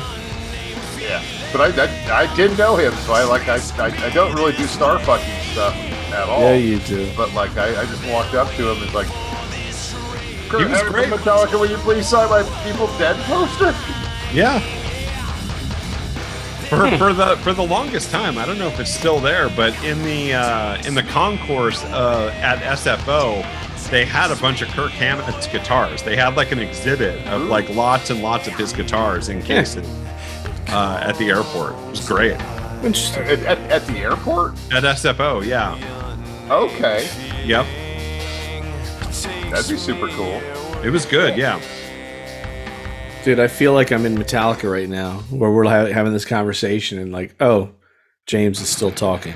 I mean, dude, like at this point, you're praying for the life coach. You're like, what time are we wrapping up today? Yeah. See, 4 o'clock, you said? So I would say for anybody who wanted to get like this dose into a smaller shot would just be like, listen to Dyer's Eve, and just do that. If you want the Saint Anger experience, just listen to the first 3 songs, and you're good. There you go. See, Mike's got it right there. To Mike, great fuck, Kirk Hammett. Mike, you asked for it, Bruce Campbell. See, that's brilliant right there. Great flick or great fuck? You tell me. I've got it somewhere. I had an encyclopedia of horror films, and it had The Shining on the cover. That's what I had Kirk sign. Yeah, that's pretty cool. Yeah, Bruce just signed my poster. I had the Evil Dead 2 poster, which was a skull, and he just wrote Groovy. Oh, yeah. Yeah. My dog. I love Evil Dead 2. Yeah. The first one. Yeah? Oh, it's so good. Did you like the remake of Evil Dead? Yes. Yeah, I did too. What's that guy? Thad Alvarez? That's the director. He's good. Yeah. I watched Terrifier 2 today. Yeah, they are mid Terrifier 3 from what I read. That's what I heard, yeah. Yeah. And they said it's going to be even more hardcore than 2. And it's like, how can that be? Well, it was more. 2 was more hardcore than 1, which is believable. Yeah, have you seen Don't Breathe? Yes. That's same director as the Evil Dead remake. Because that one wasn't. Thad Alvarez. Oh, okay. I didn't think Don't Breathe was very good. I liked it. That's the one with the blind guy, right? Yeah. Yeah. See, this is exactly what happens at Metallica rehearsals. And James is like, Kirk and Lars start talking about horror. I'm still singing over here. While Bob Rock and James are making a different record. I think we're almost 2 minutes into Purify. We are.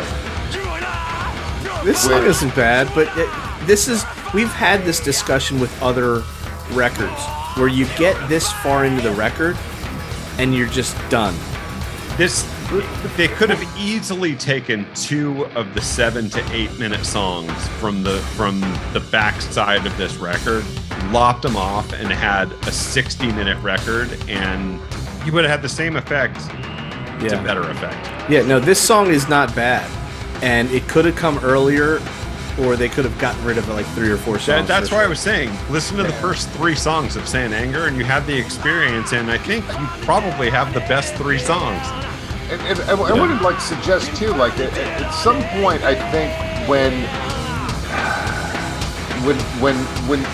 you begin like recording as a band, recording albums at a time where they have to be distributed on cassette or on vinyl, and then you get into like the CD era, it sort of expands it in a way where this sort of excess, this flab, could just sort of like just flop itself all over the place, where it's like, you usually like a music video or a single, you got to like hit like the comfortable 3.5 minutes. That's it. There are very few exceptions to that rule. And then the record albums that we grew up on in the 80s and stuff, that's got to be like 60 minutes because it's not otherwise going to fit on the 8-track. It's not going to fit on double cassette. Yeah. But CDs just like now allow you, just as we know now in the digital age, just sort of like anything goes. Just put it all out there, and that might be part of that too. Just the sense of like, do there need to be 11 tracks? Do the 11 tracks need to amount to like nearly 90 minutes of music? No. But that's the thing. Nowadays, it doesn't make it epic at all. Nowadays, they could push out 7 tracks and then a little later add the bonus tracks. You know what I mean? With streaming services. Yeah, if you wanted to, but like, and again, like the band, again, like Lars was. The song ends with a new song.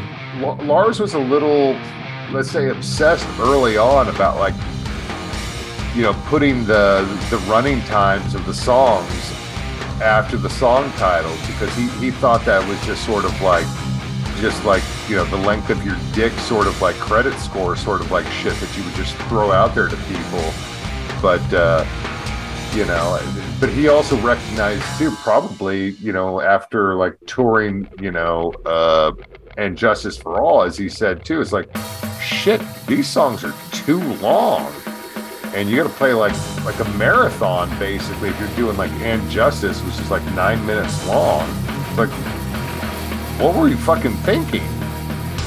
And again, like what he's thinking now as he approaches 60 is like, oh shit, can we get the radio edit of this song? We've moved on to the final song. We're finally to the final, and this is a good song. All within my hands. So good song. Also the name of their charity. They save a good song for the end. It could have been saved by about 4.5 minutes. It is 8:45. Yes. The longest song on the record. So, yeah. But I'll take the time to say, you notice the drums to which people take such offense disappear after about the second or third song, and they're not even through the whole first song. These are a little bit softer, but you don't hear any snare. You can hear that ping. I mean, he likes that ping, but I mean, yeah. All drummers want their drums to cut through, and in this case, he's hitting these rim shots and. But there's no sizzle underneath. It's just sort of like almost like steel drums.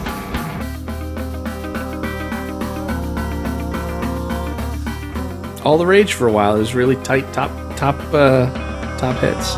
It's good.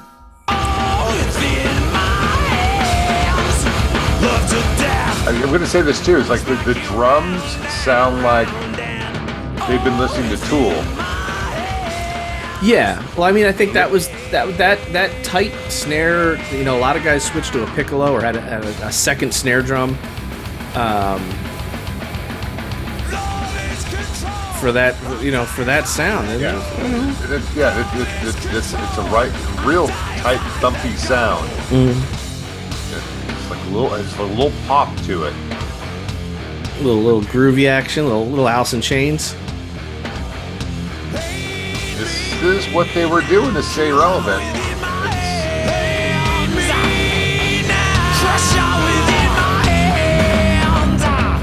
Not saying I hate it. No, I mean, I like this song. This is a good song. Me too. Some of those songs around the middle, kind of really from like, and I would have this whole record play, like when I'd be writing music and stuff. There's a whole gap of songs that I don't remember. But this song I do. Yeah, it's funny. I made it as an aside earlier when we were talking, but 72 Seasons is a little bit of a companion to this record. I feel like it is. It kind of is. Very autobiographical. If you look at the timings on the songs and sort of what it's exploring of the first 72 seasons of your life, the themes of suicide and it ends with a long sort of, rock opera, maybe, like this of Inamorata at the end of of 72 seasons. There's some bookends with that record, I feel like, and I didn't realize it until listening to this start to finish tonight. T to B, yeah, no, and again, we're just it's great to have like a strong personality in the band, because like especially if they're like the main lyricist and someone who's like given some sort of narrative structure to the song, and again, like James Hetfield is pretty good at this, but there's songs that I would prefer too. Like these are we don't want to think that like Fade to Black is actually a sort of a confessional, sort of autobiographical song. He does like a lot of what I've described as sort of like sort of situational, sort of like catastrophe moments, trapped in her eyes or whatnot.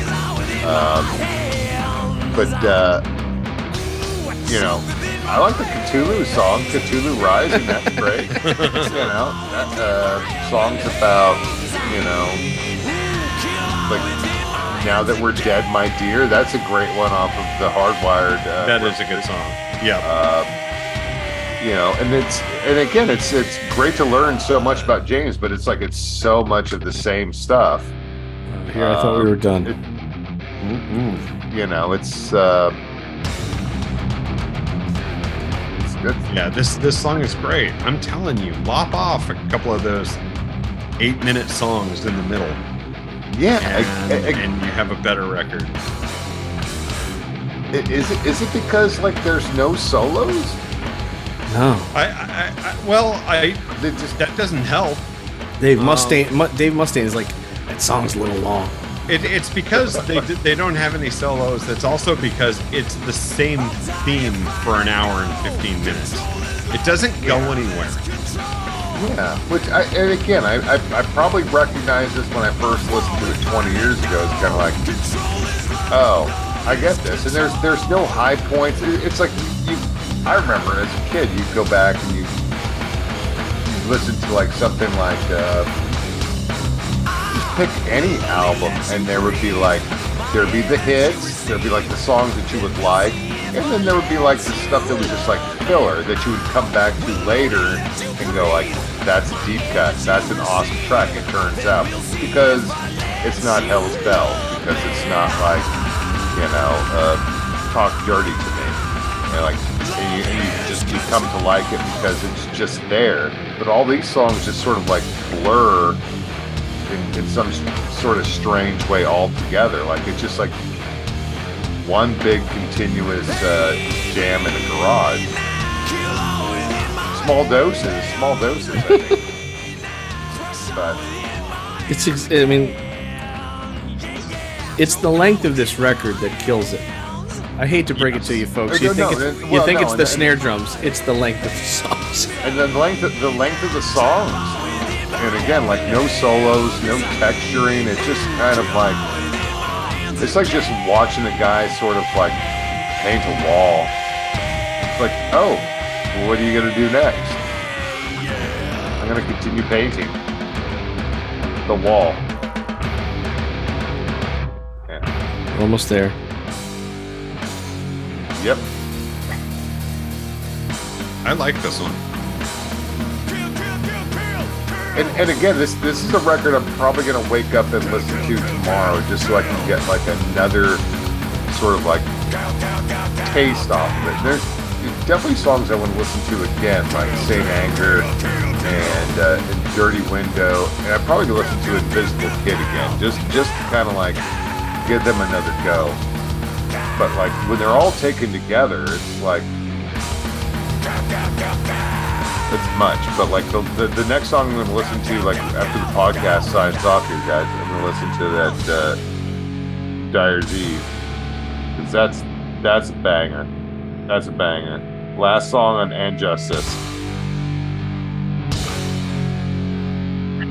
It'll blow your balls. Like that Kiss outro. Right. Guys, we've been here a long time. Let's wrap it up. Whoa, yeah. Or like the end of like Die Hard the Hunter. It's like, we're done, dude.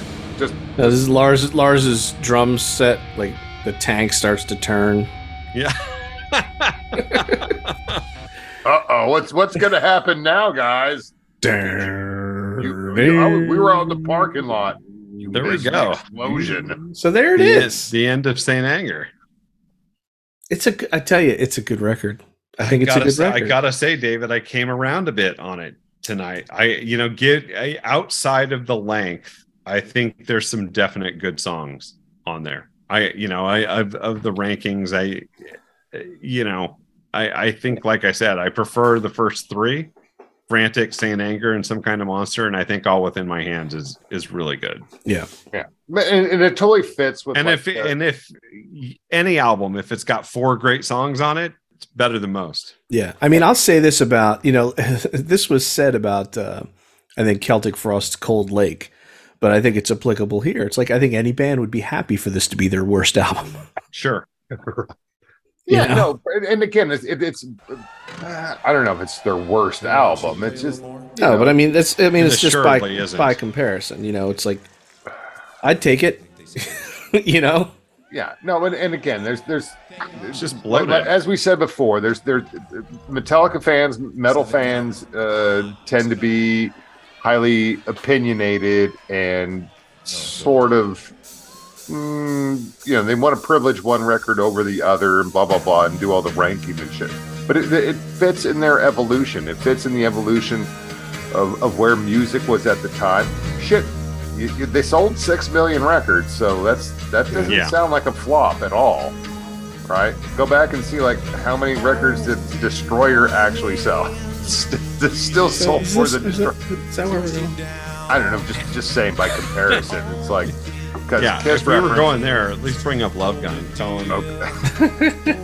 But No, but I think it's a good record. I think anybody could go, cut this to tape, and every time they stop and they're just about to start the second half of the song, just delete that and pretend that's the whole song. the dad turns out was right. It's like Just you should click delete. just wherever they pause, they stop, and they're just about to kick a new riff in. That's Just it. hit pause. Just I don't know. leave that out. Go to the next song. It's. I think John had like a point too. That like Bob Rock was like maybe too soft of a producer. He was more of like team player or coach. He was like he got like a little Stockholm syndrome in there. I think any producer would be happy to say they got this much effort out of the band. Yeah, no, right? and They play hard as hell on this record. Yeah. And they just need to do it about half as long. Yeah. Well, and that's the thing too. It's like this we're coming in like in June 2023. 23. No, excuse me, 20. 23. Or 2003. 2003. I had to learn how to say those old years all over again. 2003. 03. But like nobody wants an 8.5 minute song. No. Do they? No. No. They want Kylie Minogue. You put that on my They playlist. don't- I'm halfway to work by now. They don't need it to be that long. Just give me something really short and quick. So, Michael, what is it? Thumbs up, thumbs down?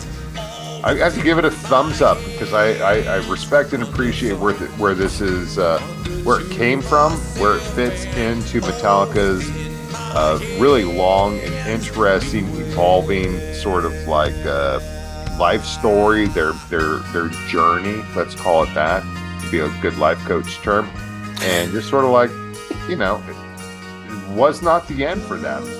As John said, like this could be like their worst record, could be their last record, could be the end of Metallica. Turns out it wasn't. They did have 3 more records in them. Yeah, I'm definitely a thumbs up. Yeah, I am too, actually. Yeah, It might be the first time we all agree. And it's kind of weird, like to say, Oh, like, geez, and Colin likes this record too. That's Don't tell him.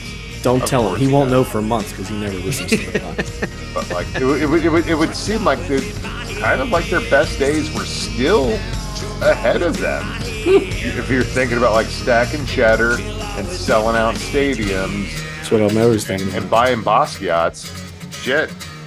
It is true in a way, right? I mean, how many bands, their popularity actually grows 30 years into a career, 40 years into a career, and they are one of them.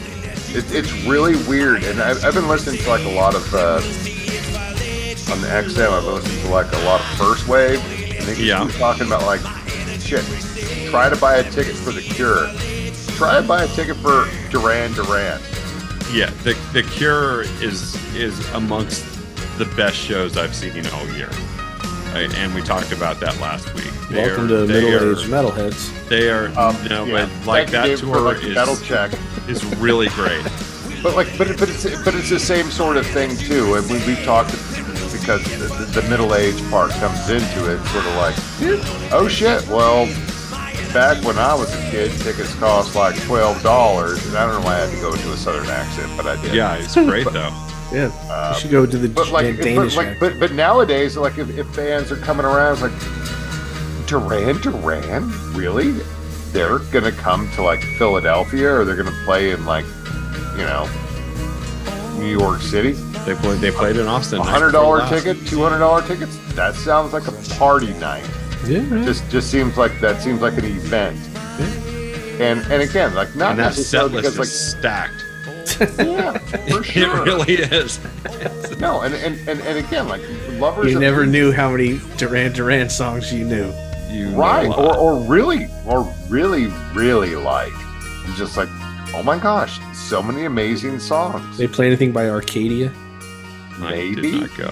Maybe they do some of that. The stuff they did with Power Station. Power Station. There you There go. you go. Dude, if they did Election Day and Some Like It Hot, Something like it, huh? There you go. I can see them doing Robert Election Palmer. Day. Fuck yeah. All right, shall we? Rest in we peace. may as well. Stick a fork in it. Thank you again for joining us on our podcast this evening, where we took a surprisingly fond look back at Metallica's Saint Anger at 20. Follow us on the Instagram at Metal Podcast. Follow us on Twitter at MAMHpod. Follow us on Facebook. Just search Middle Aged Metalheads. Review us on iTunes. Give us as many stars as you can. We could use it. Same thing on Spotify. Give us a review. Yeah, right. What else? I don't know, man. See Pat you at the Robertson's shows. still dead. Jesus. There you go. Pat Robertson's still dead. We'll see you next week. Later. Hello? Hello? We're Metallica, and you're not. You're listening to KUSF 90.3, an FM dial.